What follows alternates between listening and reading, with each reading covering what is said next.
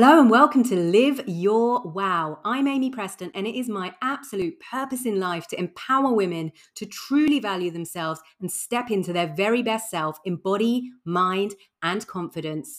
I hope you enjoy this podcast. And if at any point you think, oh my gosh, I would love to work with Amy as my coach, please do just drop me a message on Instagram at APFitCoach. And please do help me on my mission to empower as many women as possible. Like, share, rate, follow, subscribe to this podcast. Without further ado, let's get stuck in.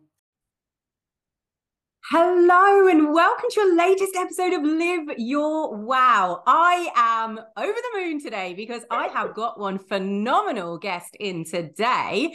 So I've got the lovely, wonderful Jean Lynch. Now, Jean is an incredible psychotherapist, and I am so grateful because Jean is also the in-house psychotherapist within my coaching program, the Wow Academy. So Jean also has this amazing superpower, and I reckon you're going to get some of this through today, through this episode. She can take someone from feeling incredibly low, sad, sitting with those emotions, and then the next second, they're laughing their heads off, fits of hysteric. And honestly, it is an incredible skill that Jean has. So I wanted to get Jean on today just to kind of let you know what kind of makes a psychotherapist tick a little bit, but give you an insight into the way that Jean and I work together, what Jean's mission is, and to take you on a bit of a roller coaster of emotions with us as well today. And of course, to have a little bit of fun. So welcome, lovely Jean. What an intro. Oh my God, my head will be huge, but I'll take it. Oh, no, so excited to have you here, Jean. So do you want to start by just kind of telling us a little bit about you and what you do and a little bit of an insight into you and your life? Yeah, so I guess, God, where do I start? So my name is Jean Lynch. I'm a psychotherapist from Cork in Ireland, which means when I come on to calls like this, I have to massively slow down. Because in Ireland, in Cork particularly, we talk very quickly, so I have to slow everything down. And I am a mum. I have two young kids. I have Sophia, who is 5, and I have Sebastian, who is 3. It is manic, but I love it. I'm a psychotherapist who runs my own private therapy clinic, but then I also work with lovely coaches like you who have me within their communities. And I help to work directly in the community doing some psychoeducation, and we do some therapy calls, and I just love it. I love my line of work, and it's something that I always wanted to do, but was never sure if I could do it. So as soon as I started kind of like, all right, let's go for it. And now I'm here. I'm like, I'm so glad I did. But yeah, that's who I am in a nutshell. Amazing. Love it. Great intro to yourself there. And like, what is it that kind of, why do you do what you do basically? Why are you a psychotherapist? What got you into it? And then what got you into kind of more working with coaches and the way you work with me as well in my coaching program? So I guess if we went right back, so I have some childhood trauma behind me, which I kept, well, firstly, for a lot of years, I didn't know it was there. I didn't quite understand it. I got a diagnosis of PTSD, then later in life, so then I realized why it was all suppressed so much. So I've struggled an awful lot in childhood and in teenage years with this kind of feeling of, I don't even know what this is. I just know it's terrifying, but I don't know what it is. Felt very alone, very scared. Then at about 19, it all came to a head. And again, nobody around me knew what was happening. So I was very alone in it. So I was sent to a psychotherapist. And let me tell you, because if anybody comes to therapy and they're like, I'm so sorry, I don't know where to start. And I've been there. I lied for a good, I want to say 2 years to that psychotherapist. She didn't have a clue what was happening. She was so lovely, so sweet.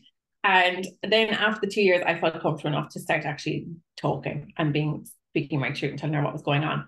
So then from there, at the same time, I was studying social care. So I was originally in social care line of work, and I was always drawn to doing the therapeutic side of it. So I really enjoyed that. Like people, I guess kids, it was always kids that I was drawn to first, who maybe felt lost, felt really alone, felt really misunderstood. And I felt like I could relate to that because I was there like before. And then as I started to kind of go through my own psychotherapy, learn about myself, learn about my trauma, and find tools and find support around me, be able to talk about it, I was like, this is actually fucking amazing. Like, I firmly believed that this was with me for life. And I would never, ever get to even a point of, I always thought like, I won't make it through my 30s. I also probably will never have kids as a result of this. And I'm like, now look at me. Like, this is something I never thought I would ever achieve. And even to be in like a secure, stable romantic relationship was another thing that I never thought I would ever have. I very much have that. And I'm very happy with that. And it kind of like, as I started to step into it, I was like, this is actually amazing. And I really enjoy being here. And I find that like maybe I have a natural ability in it. And I remember speaking to my therapist about it, going, I'm thinking of studying psychotherapy. And she was like, go for it, go for it, go for it, go for it. So then I did, and I absolutely loved it. And it's kind of like a hyperfixation of mine where I like love learning about psychology, and I love learning about human behavior and emotions, and even the fact of learning how to sit with an emotion and acknowledge it, the difference that can make to you is massive. And I love that. And then, so I was very much working with kids first. I started kind of doing children's therapeutic kind of approaches first. And then I started moving towards adults, incorporating adults in. And then my partner was working within the fitness industry. So he's sometimes a country saying, I can't get my head around this. I can't get my head around why this client is struggling with this. I'm like, oh yeah, well, that makes complete sense because this, and this. And he'd be like, what? And I'm like, did you not know this? He'd be like, no, I did not know this. So I kind of started to realize that there was a huge gap there. And I often felt kind of like all these people just, if they just have this slight unlock, this slight little access to learning about their mindset, that would so like just make things dramatically easier, but also help them realize what the true issues are. That it's not down to like their food and their steps or any of these things. It's actually down to their mindset. And I loved that. And then I met you, and you were like, please come in. And I was like, I don't know, can I do these? And you were so kind of like, come on, we'll work really well together. And I think we're really well mixed. And I was like, yeah, okay, let's do it. And then I found working with the females that we work with, they are just, they're just inspiring because they lean into both aspects.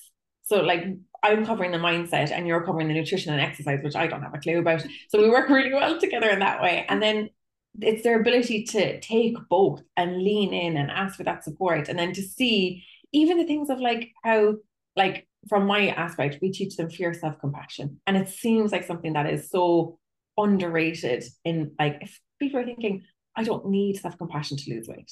I don't need self-compassion to run a marathon. Yes, you fucking do. And as soon as you start creating that, the impact it has, and it ripples out to everything. And that's just one thing that we teach.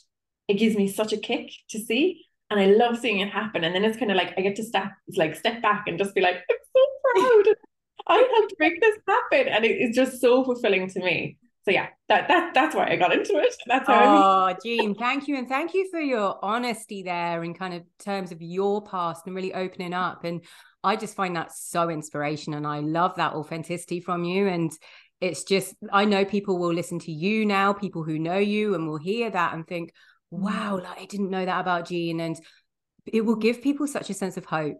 And yeah, I love hope. Like it's something I've called upon so much in the past. And there was such a sense of hope for you there. And you've now shown and got through that. And look at you now, like transforming women's lives, like on a deep, deep level. And I'm so glad. Like, so I was in the business mentorship where your partner works, and yeah.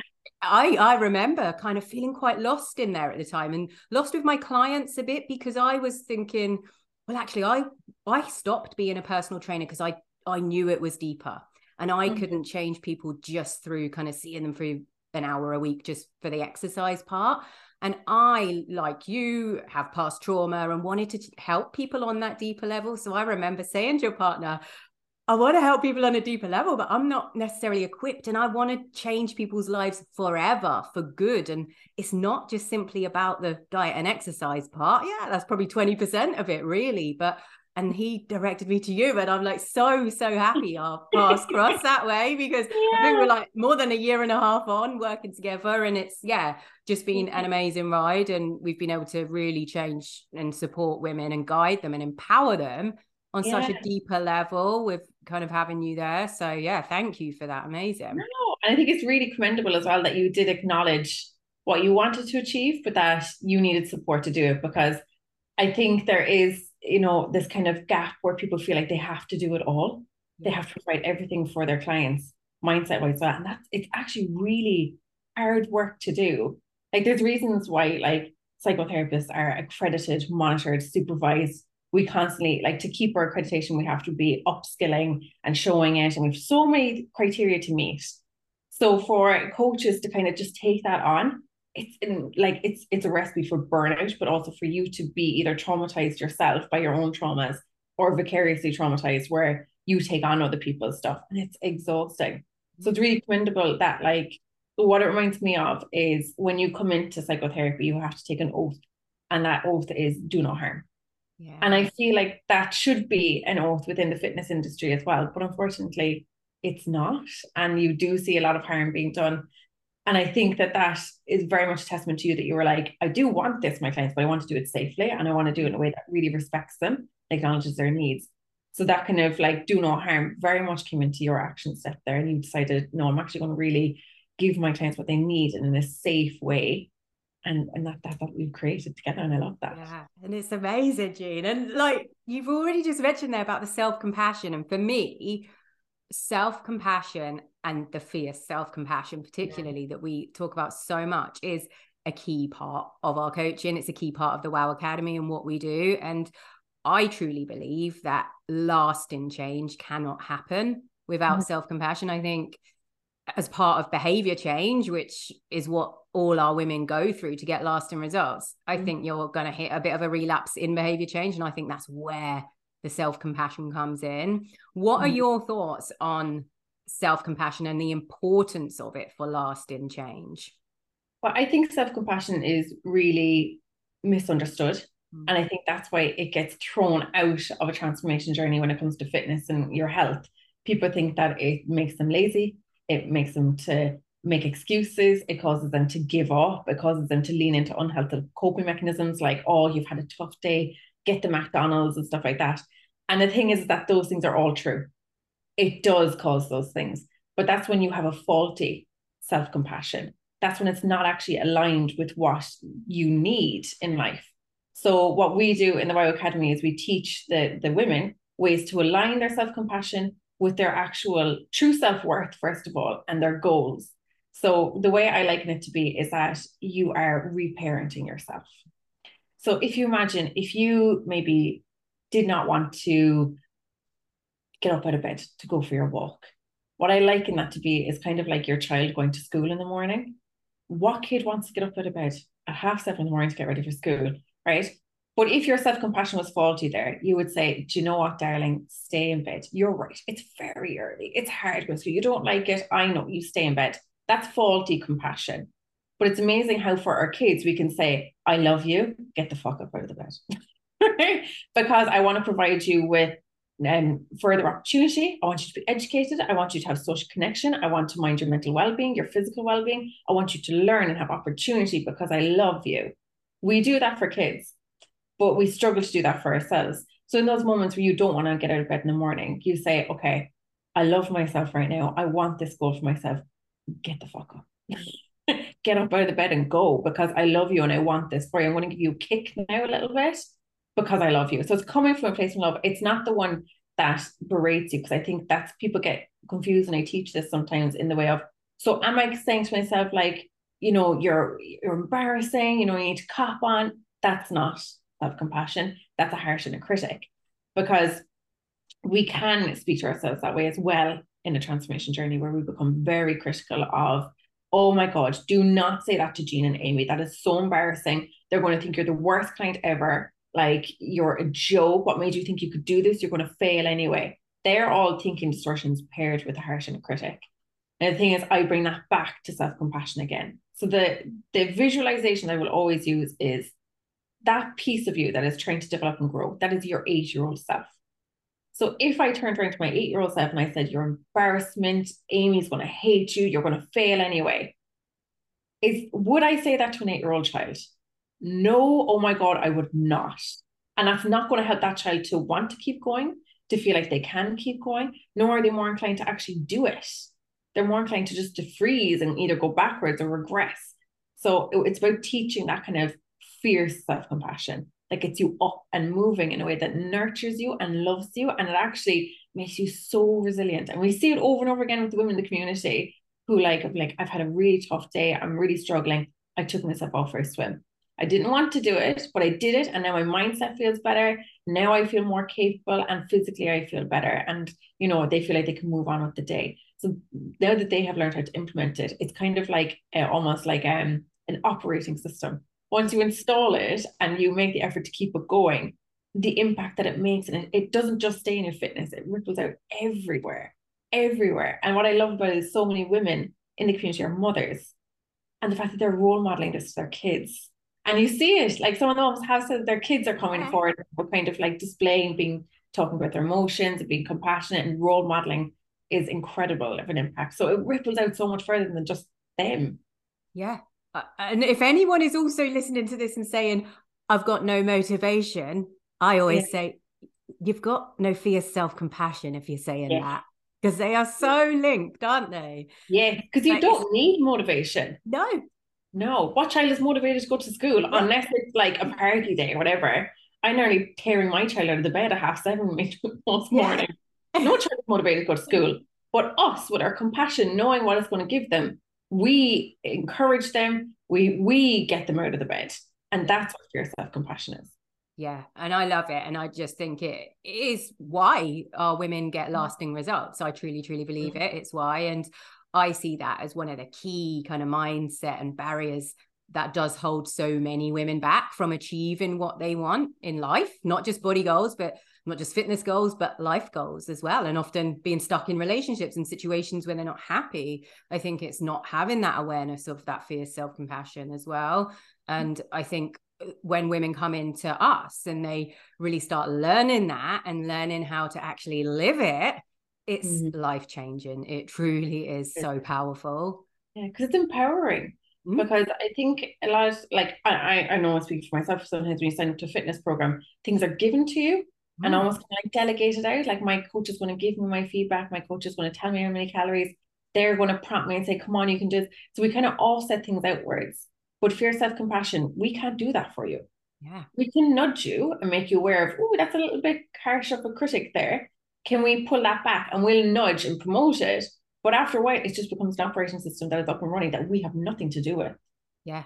It's not going to be like it belongs to us and it stays with us when you leave the program. It goes with them as well, which is what I love to see. Yeah, I love to see that. And it shows people it's you doing the work. When you learn these skills, it's you doing the work. Yeah, we give you the tools, but we don't change your life.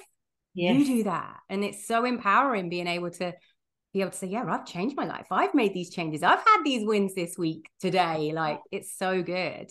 Yeah, and we see that it brings that sense of pride as well. We're more inclined to actually acknowledge I've done well and I'm proud of myself, because instead, that is now the operating system. Instead of it being that harsh and a critic that is driving it forward, it's now the fear, self-compassion that is nurturing, proud, parenting. It's all of these things, which is so much nicer of a place to operate from. Yeah. And Jean, you must use it a lot yourself, because I know you juggle so much. Like, you've got your 2 lovely kids, you've got your lovely partner, you've got your own business, you've got multiple clients. Like, it's crazy how much you're doing, but you come across just, everything's fine. But I'm sure you're calling upon fierce self-compassion quite a lot too. Very much so. And like, for anybody who's like, oh, she does all these things, and it doesn't look like that. If somebody followed me around the day, they would go, oh yeah, she loses her mind at times. And I do, but that's where I need it then. And, and I really want to stress that, because I know that there's a lot of, like, we speak to moms who want to set up their own businesses and, do career changes. And like, I think people get this kind of thing on a pedestal of like, oh, she's doing it all. She's a superwoman. My house downstairs isn't shit. Like, it was clean yesterday. Now it's a state. And I know I need to go down, and there's going to be like toys everywhere. There's going to be dishes that need to be put into the dishwasher. There's washing baskets are overflowing.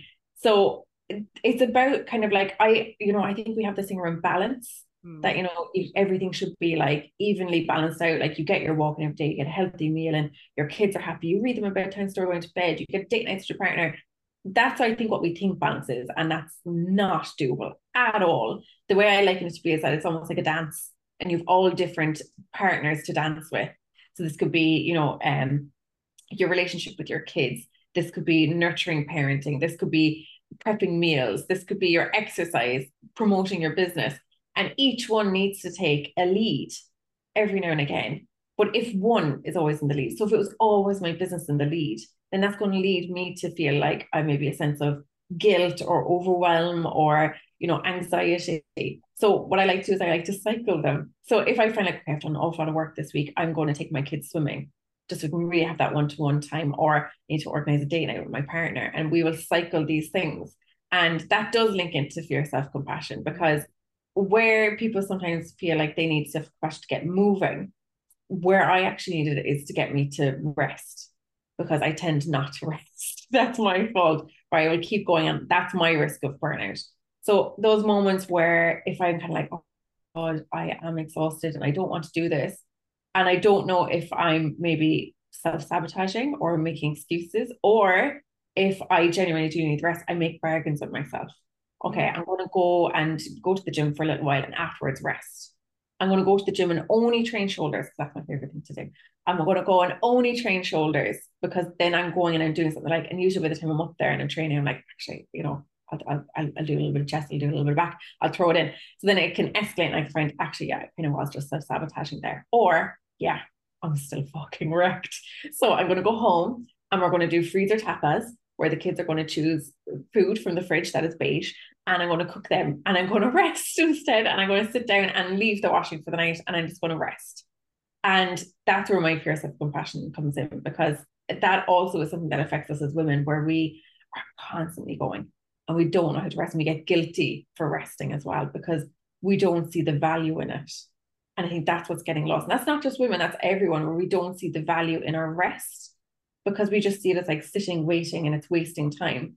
But actually, it is an energy exchange. I call it energy creation time. So you're sitting down and you're building back up that fuel tank so you're ready to go again tomorrow. So that's the way I view it. And that's how then that pairs together with fear self-compassion.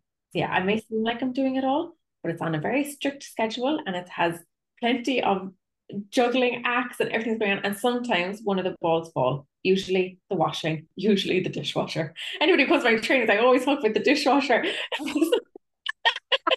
She does talk about the dishwasher. It causes a lot of arguments, causes a lot of stress, that dishwasher. All the dishwasher fault. So yeah, I may seem like I'm doing it all, but I am the same in everyone else. I'm just trying my best using the tools that I have. And a big part of that is communication, learning how to communicate with my support system around me, asking for what I need, giving feedback here and there. And it's a big part of our family dynamic here, is we communicate on everything, to the point I think sometimes my child goes into school and probably overly communicates sometimes. And they're a bit like, oh, that child doesn't stop talking. I'm like, yes, I am aware, she's mine. Oh, I love it. And do you know what you've said there about that communication and like the communication with the children? You bring that into Wow Academy so much. And I love the dynamic, because I don't have kids. Yeah, who knows? Still could happen one day. But you do. And we work with loads of mums, and it's just lovely having that dynamic. And like, you posted something to one of our ladies, I think it was earlier this week, and it was about communicating with your child and asking them what they're proud of, as well as what you're proud of at the end of the day. And you wrote a really lovely note to her within our community, and I actually screenshot it and sent it to my sister to share with my little niece as well. And she's like, oh, that's so lovely. And it is just, you add this just great dynamic and this power and just education as well for women to kind of know actually how to even better your parenting skills. So you get so much when you join us. It's like people simply join because they think, I'm unhappy with my weight, I'm unhappy with my body, I want to change that. But oh my gosh, it is truly life-changing, isn't it? And it touches every part of your life. And yeah, we have so many trainings on so many things that will impact your journey, essentially. And I think it's right to kind of honor the parent, because any parents that come in, they may say like, oh, the kids are sick this week, or the kids have school holidays. And usually what I commonly see is anyone who's a parent, the things that are more likely to throw you off are your kids. So cruel to say, but it is true, because they're the biggest part of our lives, and they're also the biggest part of our identities for a lot of years of our lives. So to honor that, and usually if we can help them in any way to make parenting easier, or even just to say, talk to us about parenting this week. And they go, oh my God, I'm about to lose my mind. And you go, I get it. And just have a place to vent. Like we have our group therapy calls, not recorded for exactly that reason. So you can cry, you can laugh, you can bitch, and it's not recorded, it's not put anywhere. And that works really well, especially for the women who are mums. So they can just have that rant and just say, I'm so fed up with the kids. And you can go, I get it. Because it is such an energy expenditure to be a parent. And even if we can teach little things like that little tip around how to speak to your kids about, you know, what are you proud of this week?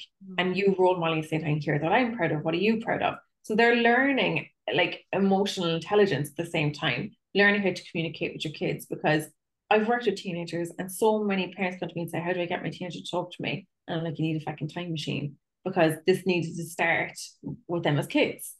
Trying to start as teenagers, it's a whole new dynamic that they're going, you weirdo, I'm not talking to you now. So you can obviously do things with teenagers too, but it's easier to start when they're kids. And that tip that I gave was also to talk about, you know, what did you have to be brave for today? Yeah.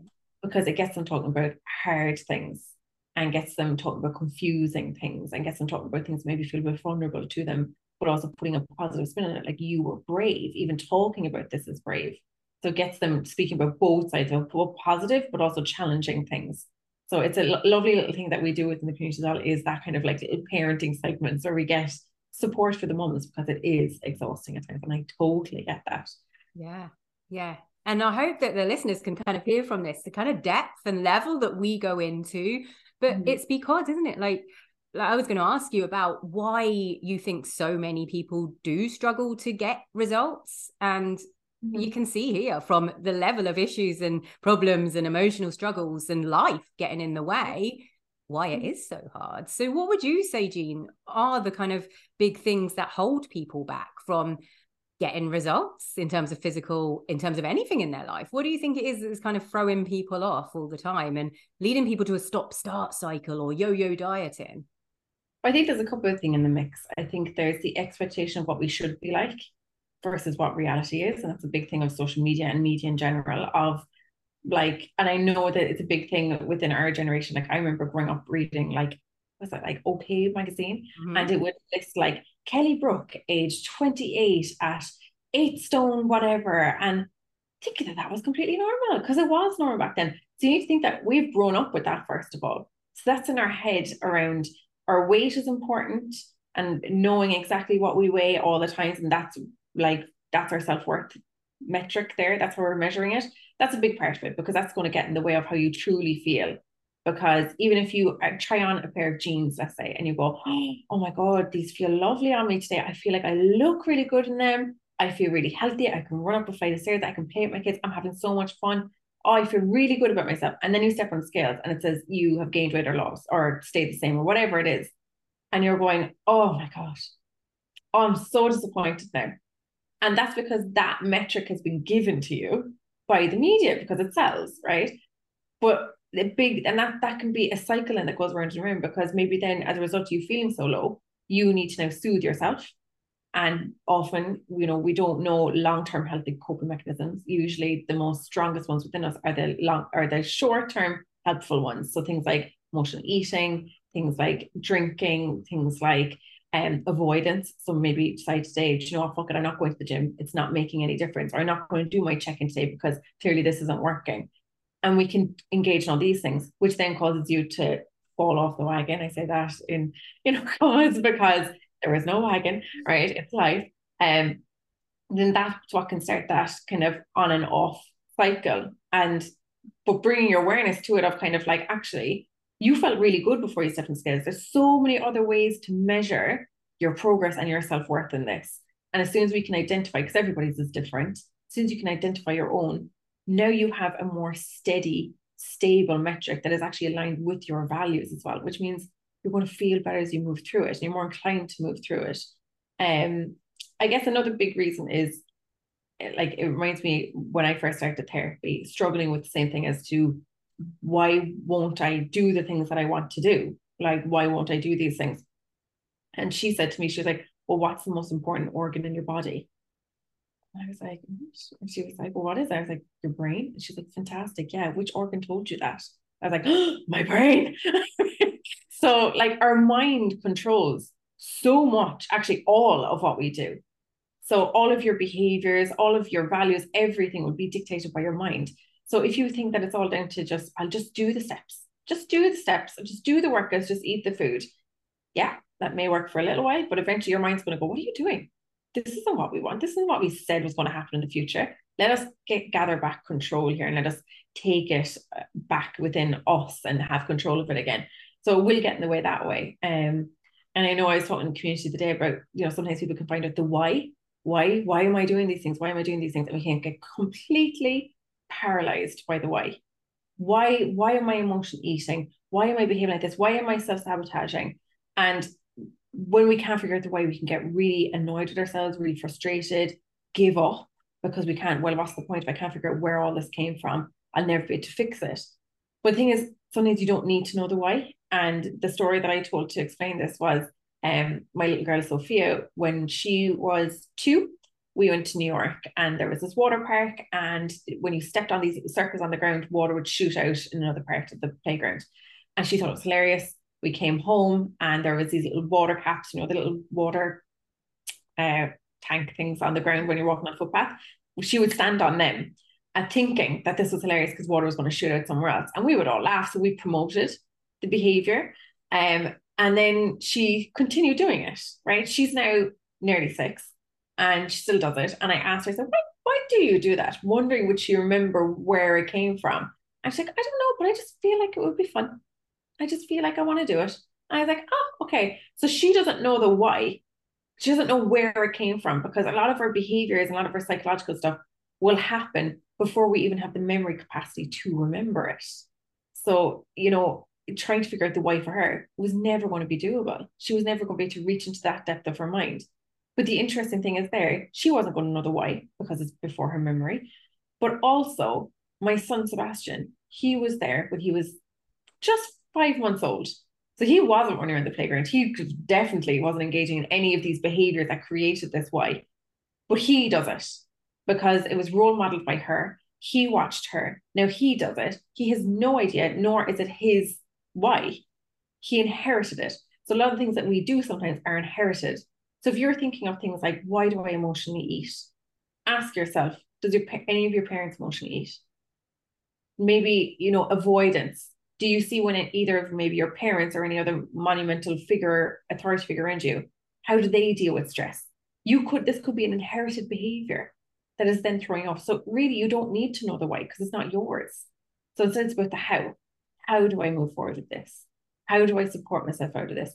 Who do I need to help me out of this that can maybe give me those expertise and give me new ways of doing this? That's actually more important of a question to ask yourself if you're struggling with the why. And I think a lot of the ladies have figured out that actually just taking action sometimes is what they need, because as you start to give your brain more evidence of actually with these new strategies, I don't emotionally eat anymore, or it's down-regulated, don't feel the desire for it as strongly anymore. So actually, I never needed to figure out the why. But now I'm giving my mind new evidence that I can do this. And it pushes them forward, it gives them more self-belief and more confidence in going forward. So yeah, I went off on a tangent there. But no, and I love that. But like on that note of emotional eating as well, and there is so much power because often we'll get questions and people asking, oh, can you help me with my cravings? What can I do in my cravings? And it's actually, well, firstly, recognize your thoughts around it. That's the first step with everything. And then how is it starting to impact your behaviors? And I think it's so key. And we do a lot with you on CBT and thinking distortions and bringing awareness to that. But it's so empowering to know that just because you're feeling that craving, it doesn't mean you need to honor the craving. You have the strength and the power within you. And like you just said there, it's about kind of proving to yourself, showing up for yourself that actually I am stronger than this feeling. Yeah. And I recognize it's my brain. Yeah. I think sometimes as soon as you're able to bring it to the surface and show them kind of like, ta-da, this is a behavior that comes out of motivation, they go, oh, I do that. And now suddenly it no longer belongs to them. And as soon as it starts to happen, they can go, oh, that's colluding, or that's, putting things on a pedestal, and we can have all these things that happen. So like colluding is where you have a desire, maybe you've had a tough day, or, you're just feeling burnt out, or you're just, having a tough time and you want to get takeaway. so you know you want to emotionally eat. And like it's funny because an awful lot of the trainings that I give, a lot of the examples are me. So of this was one of the big triggers for emotional eating is tiredness. So the main ones are hungry, being anxious or angry, being lonely or alone, or being tired.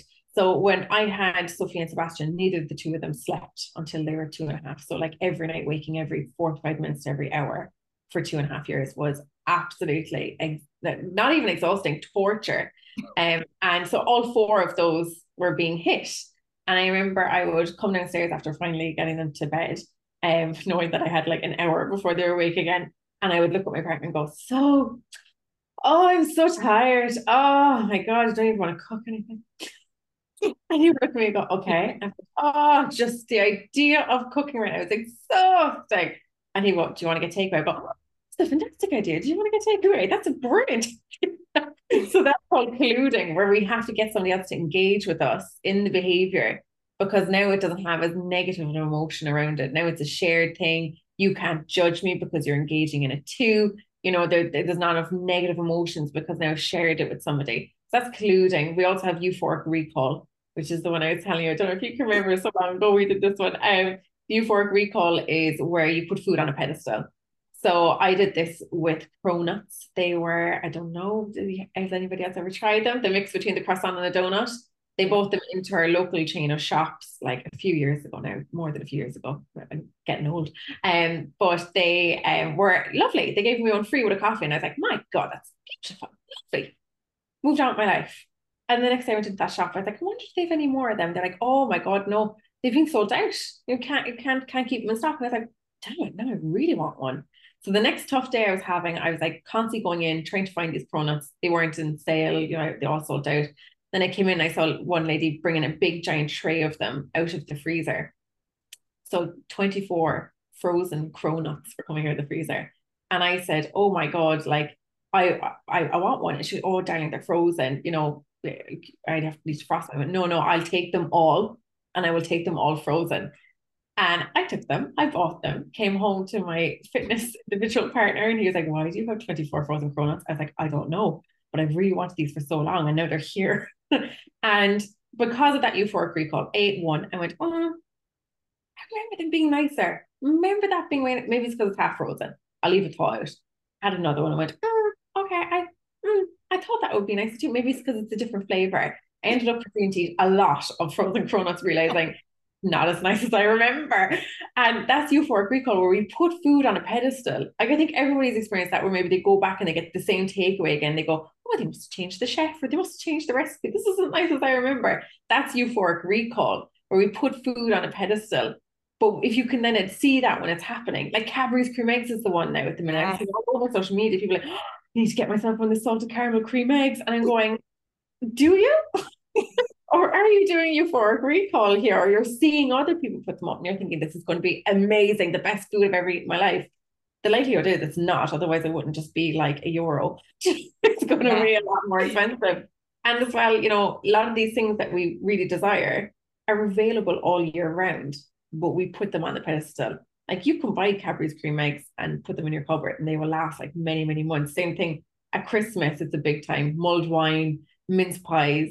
Like, a lot of these things have very long expiry dates. Same wine, you can make mulled wine any time of the year, right? But we put them on a pedestal because they have a shelf life that we have created upon them. So yeah, emotional eating, as soon as you start to see all the behaviors that align with it, suddenly you can go, oh, that's not me, that's emotional eating. And we kind of offset it outside of ourselves, and it lessens the impact of it, gives you back a little bit of control around it then. Yeah, and I love that. And I love, like, over Christmas, I remember we spoke a lot about this, like you just said there about the mince pies, and everyone's like, I don't like mince pies, but you know, I just ate 10 of them. Yeah. I know we can eat things that we don't like. I don't know, do they have it in the UK? Barnbrack? Do you have that? Oh, I know what it is. Yeah, I know what Halloween, it is. Yeah. where you get a little ring in the fruit yeah. rack. Fruit rack is disgusting. I think I might only know what it is from my mark though, but I don't know. Yeah. But like, it's disgusting. But yeah, we all eat it at Halloween for some reason. Just because it's that time of the year and we feel like we're meant to, and it's going to be gone again. You can still buy fruit rack, just doesn't have a ring in it. Like, you can get it any time of the year. So yeah, it's really interesting. Yeah. Oh, I love that. So, like, you've just gone over so many things there in terms of like what does hold people back and why it's not just diet and exercise. Like we've covered like the emotional eating, the cycle of kind of pinning that value on the scales there, and all or nothing mindset as well. And these are all like the things that a lot of our listeners right now will be thinking, yeah, maybe this is why I haven't been able to get results. And we hope that kind of by us chatting, you can kind of really see that and feel that. And we hope that it kind of makes you think, yeah, actually, maybe I do need a bit of a deeper support if I really am going to get these lasting results, for sure. But one thing, like, I find it quite challenging at times, and it's something that really frustrates me because, like you, I am so passionate about really empowering women to not just settle in their life, to not live a life that is not really aligned with them, to not live a life in line with their values, but so many women are. And so many women listening to this will be thinking, yeah, maybe I'm not happy. Like, I've chatted to a lot of women the last few weeks who are quite deeply unhappy with things, but are still worried about kind of taking that plunge, trying something different and working with a coach, or trying something different that they have tried before. And I often hear women say, oh, I'll go back to that Weight Watchers diet or that diet because, yeah, that worked for me at the time. And it's more they're going back to it because they're just comfortable with it. So what would you say to someone who is thinking, I feel stuck, I am unhappy, kind of physically, mentally, I do know I need to do something, I can't carry on like this, but I'm scared. What would you say to them, Jean? So I think it's quite funny, like, and I get it. I do get it too, just the people who repeatedly go back to Slimming World and Weight Watchers because it worked before. It reminds me of, like, I'm totally outing myself here. I am a big Love Island fan, right? So if you're on Love Island, when they say, oh, what's your type? That always makes me laugh because I'm like, if your type worked for you, then you wouldn't be here. Why do you have a type that clearly has not worked? Like, and you're putting yourself in this box. Like, if you had a type, you wouldn't be single, right? You would have found your man or your woman and you would be there, right? So it's the same thing goes as well. If you're constantly returning consistently to the same diet that has not worked long term, then it has not worked. Like, you're just torturing yourself by going back to things repeatedly. It's not going to work long term if you're fooling yourself if you think it is. But yeah, I think the scary bit of it is because it's different, and I think there's a thinking distortion called future predicting. So you can start to predict the future, and a lot of people say, "Well, I've tried that before and it didn't work. I was with a fitness coach before and it did not work." That's a thinking distortion because you're using evidence from the past to dictate your future. It doesn't work that way. Okay. So we need to start dismantling the thinking distortion there around the fear that this is going to happen again. The biggest indicator of your future is actually you and your action steps and your choices. That's the biggest predictor, not the past. We allow things to repeat an awful lot, but we all step out of us and go, oh, do this, do this, do this. But we actually have the power to change our futures. Anybody coming in, I think the biggest fear sometimes can be like, oh my God, I'm going to be like running 5K every morning. I'm going to be eating rabbit food. And it's not that. I wouldn't be here if it was that. It is very much around meeting where you're at and slowly stepping into this new way of life that is your ideal. Because for a lot of people, hands up, I have done this where I've said, right, when I wake up in the morning, there will be, I'm going to have a bottle of water next to bed. I'm going to drink 1 whole liter before I even get up out of the bed. I'm going to journal every single morning. And we completely dramatically change everything overnight. And it feels great because you feel like you're being productive for about a week. And then after that, it becomes hard and not enjoyable. And that's because it's not your identity. We have identity and we have behaviors attached to our identity. So if I just gave you a bunch of new behaviors and we did not do anything to change your identity, then they're not going to become natural to you and your mind is going to start fighting you on them. So it's about gradually kind of almost like gently like bringing your mind over. Like sometimes I think of it as like, like a rescue animal where they're kind of going, oh, don't touch me. I want the love, but don't touch me. And they're terrified. But it's about gently showing them this is safe, this is nice. We're going to show you very gently until you feel comfortable. Then we're going to go to the next level. That's what this is. It's about very gently stepping into it to each level till you feel confident, little bit of discomfort, but that's how we know we're growing. And then moving to the next level upon next level. And the evidence is in so many of the ladies in the community who started off with feeling uncomfortable stepping into the gym. And now they're like walking through that weights area as if they fucking own it. They're pushing through it. And a big part of it is around realizing all those thinking distortions that you do have of yourself, because a lot of those things are what are keeping you stuck, and they're not true. You know, I always say a thought is just a thought. It's not fact until you make it so. So that's where we can get stuck sometimes. I can't do this. Okay, so I'm not going to do it. Okay, who made that true? I did, because I did not take the action step to do it. And, you know, as you often hear me say, what would your mind be like without that thought? If I could reach in magically and pull it out of your mind, what would happen next? I will probably go on and do it. Fantastic. So is that thought serving you? Do you need to listen to it? Do you need to align your behavior with it? No. Then leave it flow on through. I think that's the bit that a lot of people find hard sometimes, is like, how do I ignore those thoughts? And it's not about ignoring them, but it's just not about giving them the value. You know, I do this with intrusive thought work, where you imagine that in your mind you're throwing a dinner party, right? And there's waiters walking around with little trays of food and little trays of Prosecco, right? You've invited all your friends and all the things that you value to this party. And this stranger walks in, who you have not invited. And you're going, how dare you be in my party? You can throw a big, like, hoo-ha about it and make a big scene in front of everyone and ruin the party. Okay. And that's what's happening in that one, where you're trying to challenge it and you say, you're not right and you don't belong here. We can have that approach, right? Usually a lot harder. Or we can say, you weren't invited, but let you have your little moment, say what you need to say, get a few tapas and get bored and go out again. I'm going to keep focusing on the ones that I do value. I'm going to keep focusing on people that I did invite to this party. That's what we need to do with our mindset. Sometimes when thoughts get sticky, we just allow them to sit there, but we keep engaging in behaviors that do reflect what we want. That's how we start to move through it. Powerful. And I love that analogy. I really love it. But Jean, you must get at times a harsh inner critic. Like, you are human. And I think, like, people can look at psychotherapists, coaches and think they've always got it together. They must always be happy. They must have no problems. But of course you get a harsh inner critic at times. So how do you cope with that? Well, first of all, do psychotherapists have it all together? Do they? Fuck. No.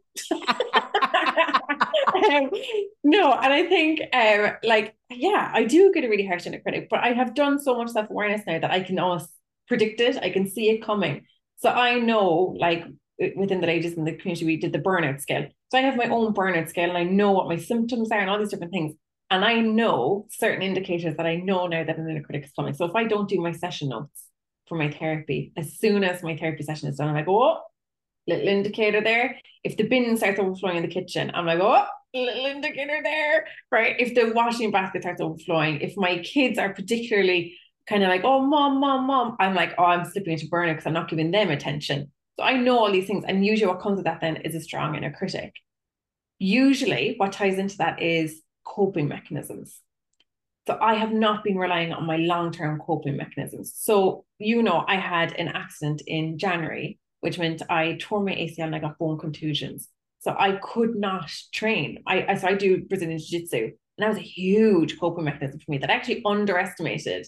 And I literally, my harsh inner critic criticized me over that, because it was going, all that you do to preach about not becoming reliant on one coping mechanism, and here you are, you did it yourself. But I actually underestimated how much of a coping mechanism it was for me. And I really struggled afterwards, going, look at that, you fall into the own trap that you preach about. And I massively beat myself up when I was like, you're not helping yourself, you're playing victim, all this, you're making it up in your head, right? That was another thing I told myself. You're making up this injury in your head. Went to the doctor, and the doctor was like, you have no ACL. It is gone. And I was like, oh, I'm not definitely not making that one up.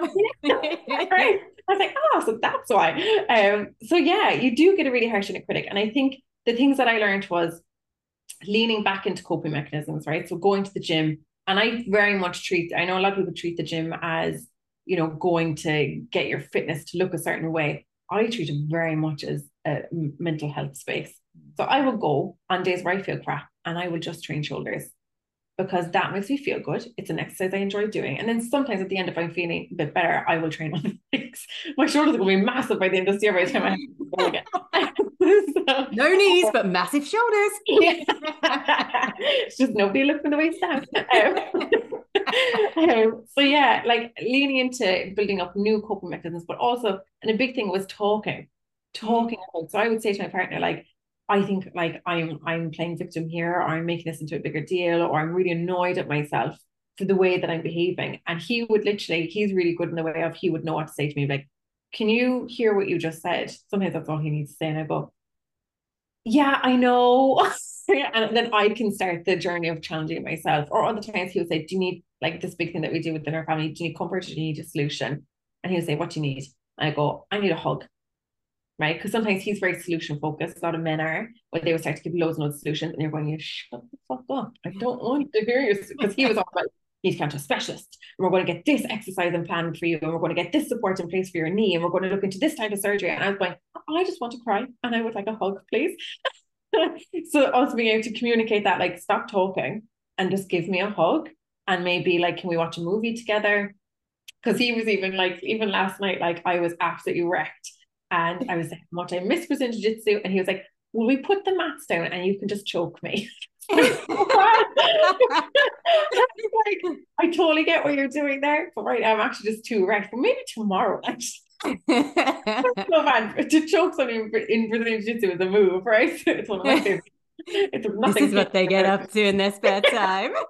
There's nothing kinky about it, right? Kinky here. Yeah.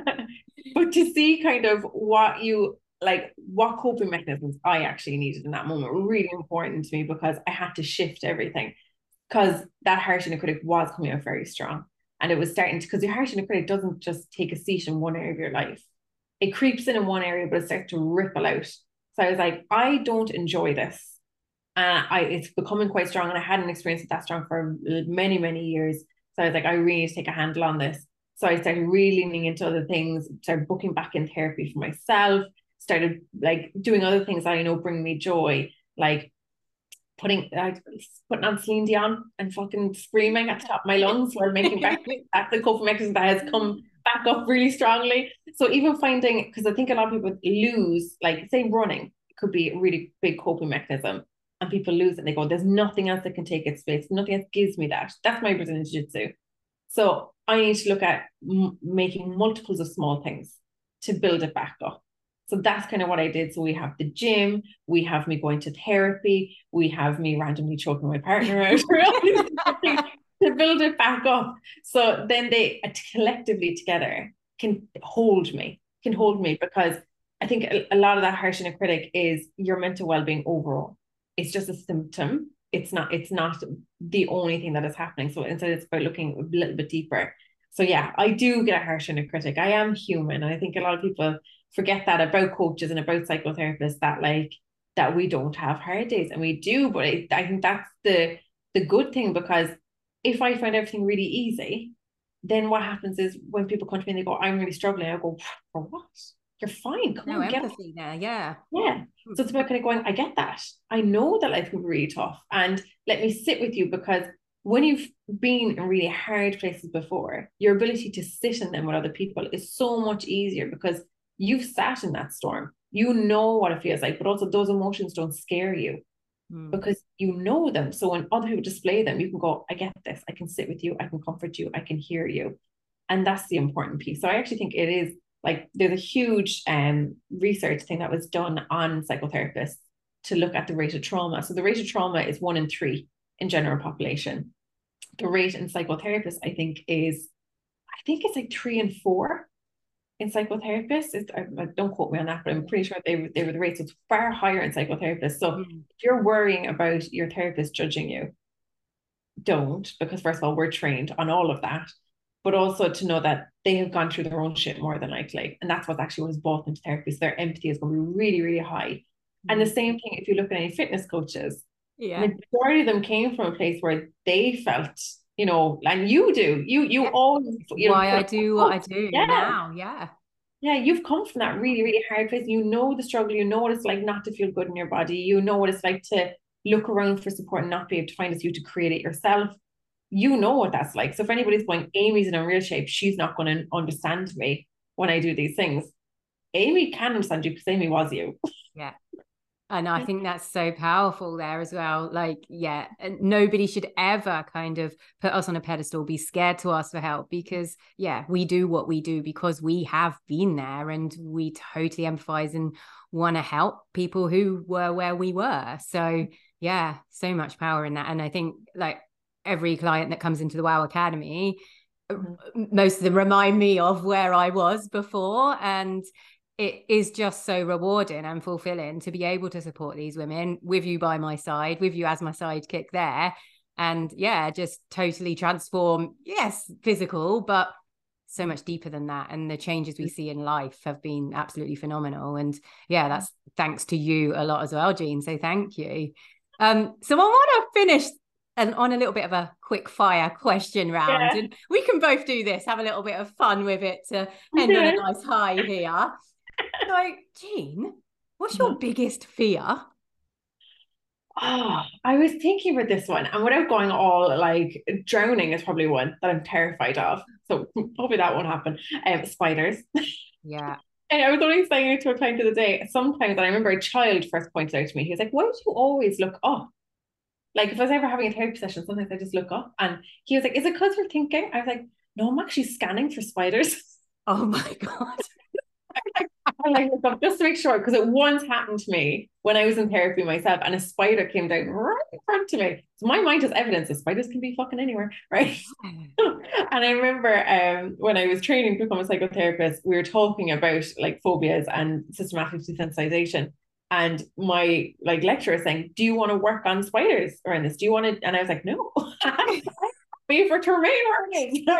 I'm not motivated enough to get rid of the phobia. I do not want to touch a spider. So yeah, spiders, definitely. Oh my gosh. I'll tell you mine whilst we're Go on this on. subject.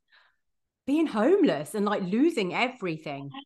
Yeah, just like totally Okay. losing everything, like Yeah. losing my business, losing my home, and also like going to prison. And I think this probably stems from childhood. My mum used to do a lot of work with homeless people, but also take people into our house. And then they had a friend who was in prison who I remember visiting when we were young. So I think it's probably stemming from somewhere. But yeah, it freaks me out. Freaks me out a lot. Yeah. But it's interesting because those fears then can drive you to behave in a certain way. So Yeah. you're probably really, especially with the homeless one, probably hyper fixated on pushing with your business to ensure that you are safe. Yes. Yes, I am. And then I get all sorts of thoughts around it. Oh, I'm failing. Oh, I can't do it. So yeah. And So really, right? fears. No, You've got they're to all bring awareness to them before they impact those behaviors. exactly. All right, Jean, what is your guilty pleasure? Oh, this one is slightly embarrassing and probably disgusting. Ooh, So when I can't sleep at night, right? So I do one of two things. When I can't sleep at night, if I'm having a night where, let's be honest, we always talk about like sleep hygiene, don't be on your phone. I yeah, do go on my phone, right? Leave me alone. yeah. Nobody judge me. I do go on my phone sometimes if I can't sleep. The two things that I do are I go on to, in Ireland, we have a website called daft.ie. So it's like a renting or buying houses website. I just like to look at houses. Yeah. Go in and look at all the rooms. So that's the one that's probably PC, right? The other one that I do is I will go onto YouTube or onto TikTok, and I will watch blackhead squeezing videos or whitehead Oh, I squeezing. love them too. Yeah. Ingrown hairs is probably my favorite. I Oh. find them so satisfying. So satisfying. My partner sometimes it'll go to me like, "You're disgusting." And I'm like, "I don't care. I love it." I would love that job. If I couldn't do this job, that's the job I'd probably Well, do. there you go. There's your calling. If all else Yeah. fails, What about step yours? up. Yeah. What about yours? What's your guilty pleasure? It's funny you said about the houses, because I love like walking in the evenings when people have still got their curtains open, walking through the streets and like looking in and like looking what everyone's doing in their houses. I do Like, that what are too. they doing? Mark's like, so nosy. And I'm like, no, I just really find it interesting. What is Yeah. everyone doing in their houses? Even kind of like, what are you watching on telly? Yeah. It's like, oh, what are they watching? Is it Yeah, EastEnders? I do that too. It's so funny. Love it. Okay. What brings you joy even on those toughest of days? Mm. So I had to think about this, and I think something that has stayed stable with me for the past, I'm going to say like 6.5 years, is heartbeats and stick Mm, with it. So the first time I heard Sophia's heartbeat on the sonogram, right? So you go in to get your 12-week scan, was one of the most relieving moments I've ever felt, because I was fully convinced that like I was going to miscarry and all these different things at the start. I think a lot of women have that anxiety. So to hear her heartbeat was so like, oh. So on tough days, what I do now is I ask my kids, and they're so used to it, like, can I listen to your heart? And they listen to mine.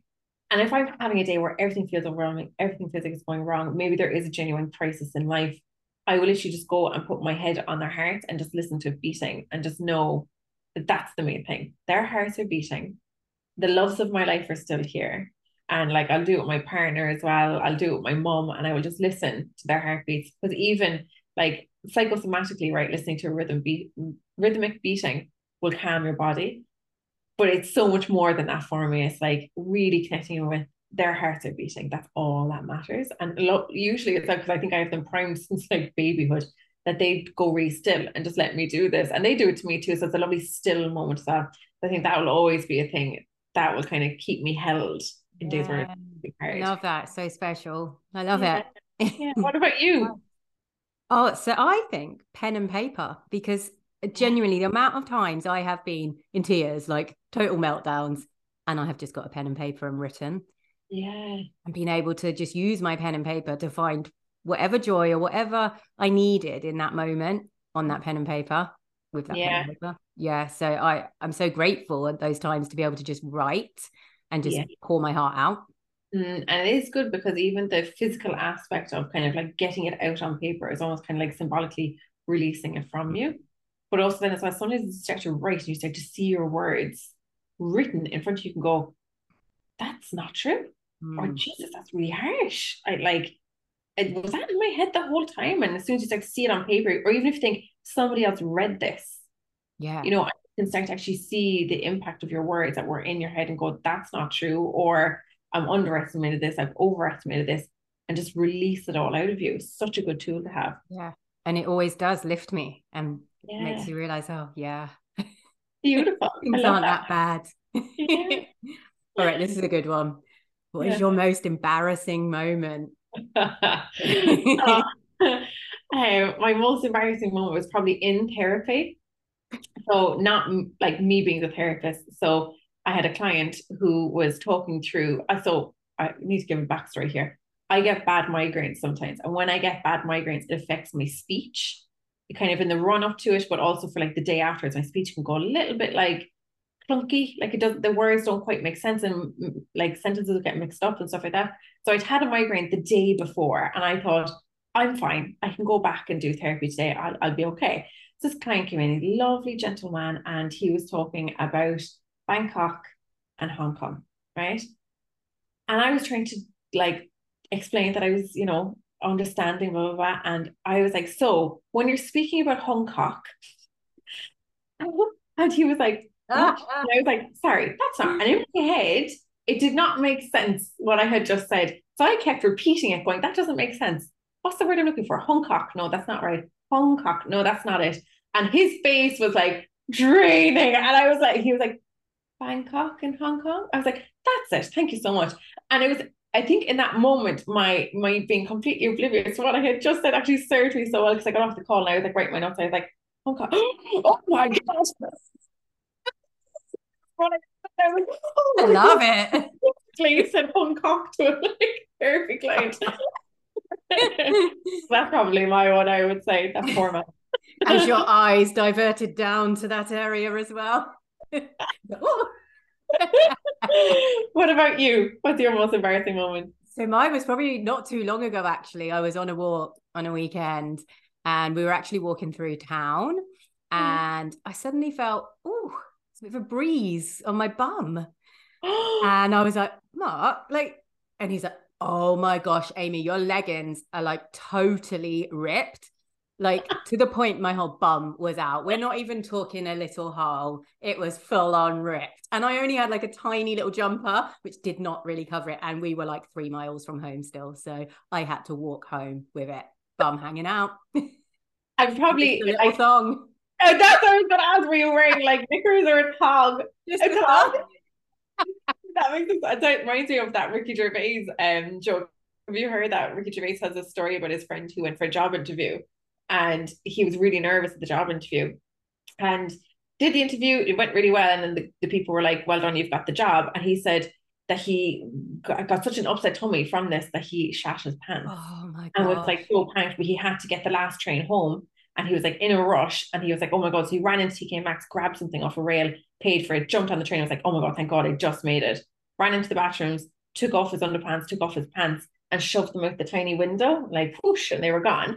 He was like, phew, thank God. And next thing he took out a jacket that he had bought. He came back, so it wasn't even pants, it was a jacket. And he was like, oh my God. Oh There's dear. nothing to wear.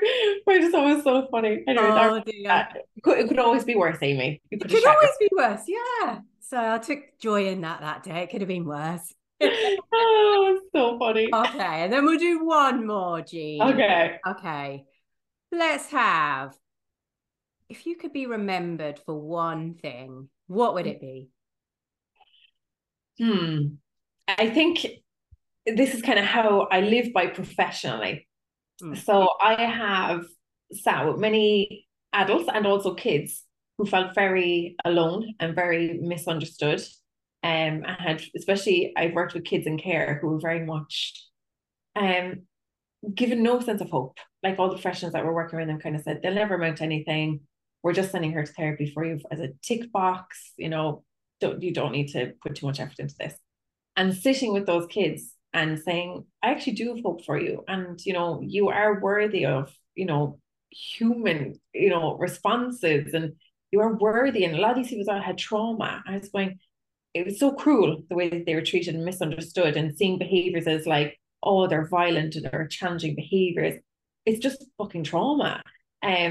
So I very much aim to always live by, if one person in their life has felt so alone, so uncared for, so invisible, that if they come to me in therapy or even just meet me, that they feel like somebody has seen them. Like I shared it on my Instagram the other day about the impact that you can have as a person just by acknowledging somebody or making somebody feel seen, or even making a child feel important.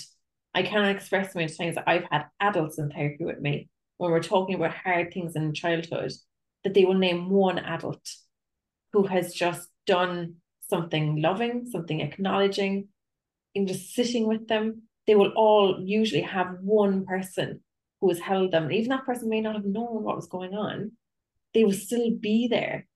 And if I can be that for one person, I'm happy to die, because that means that I'll be remembered making a huge impact on that person's life. And that's what I would like to be remembered for.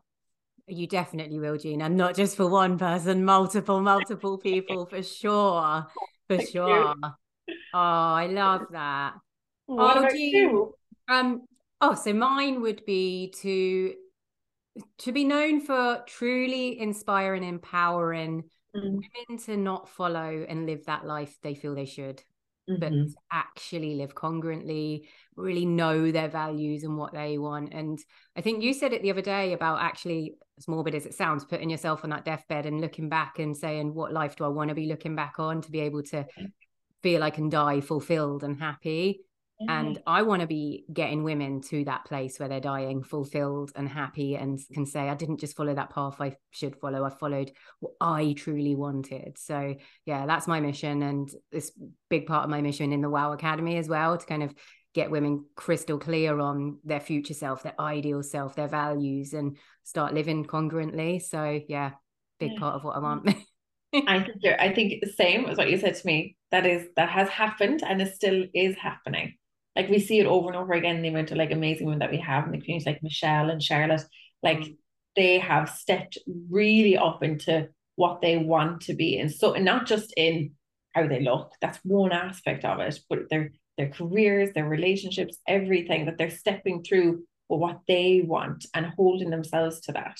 And also the people around them, the life around them, they're able to kind of step everything up. And so the evidence is there, you're already doing it. Oh, thank you so much, Jean. That means a lot. Thank you. Oh, well, Jean, honestly, it has been absolutely amazing today. And yeah, it's just been a roller coaster of emotions, as I knew it would be, ups and downs, ending on such a high. And thank you to everyone who's listened in as well. And if you have kind of been listening in and thinking, Wow, yeah, I actually feel like I'd like to get to know Jean or Amy a little bit more. I think I'd like a little bit more support in terms of reaching my goals, whether that be physical goals, mindset goals, emotional, life goals. Do reach out to Jean or myself. So, Jean, do you want to just give your Instagram and I'll pop it in the show notes as well? Yeah, so it's your dash best dash. Oh no, hold on, I don't even know what it is. Your dot best dot self. I'll put it in the show Does notes that have anyway. my Don't name? No, panic. that's Don't you terrible. panic. Put I'm you a on the terrible spot there. professional. I Oh, think here it's it is. Jean dot your dot. That's what it is. Yeah. Jean dash your dash best dash self. Lots of Yeah, dots. fabulous. Yeah. And I am at AP Fit Coach. But thank you everyone for listening in. And if you found this episode helpful today, please do share it with someone else that you think would get a lot of benefit from it as well. And you will then be helping that person, which is what we are all about. But thank you so much for listening to us today. We cannot wait to hear your thoughts on this episode. And if you think at any point, actually, I'd like to work with Jean and Amy in the WOW Academy, do just drop me that little message. But thank you, Jean. It's been an absolute pleasure. Thank you. Amy, that was so much fun.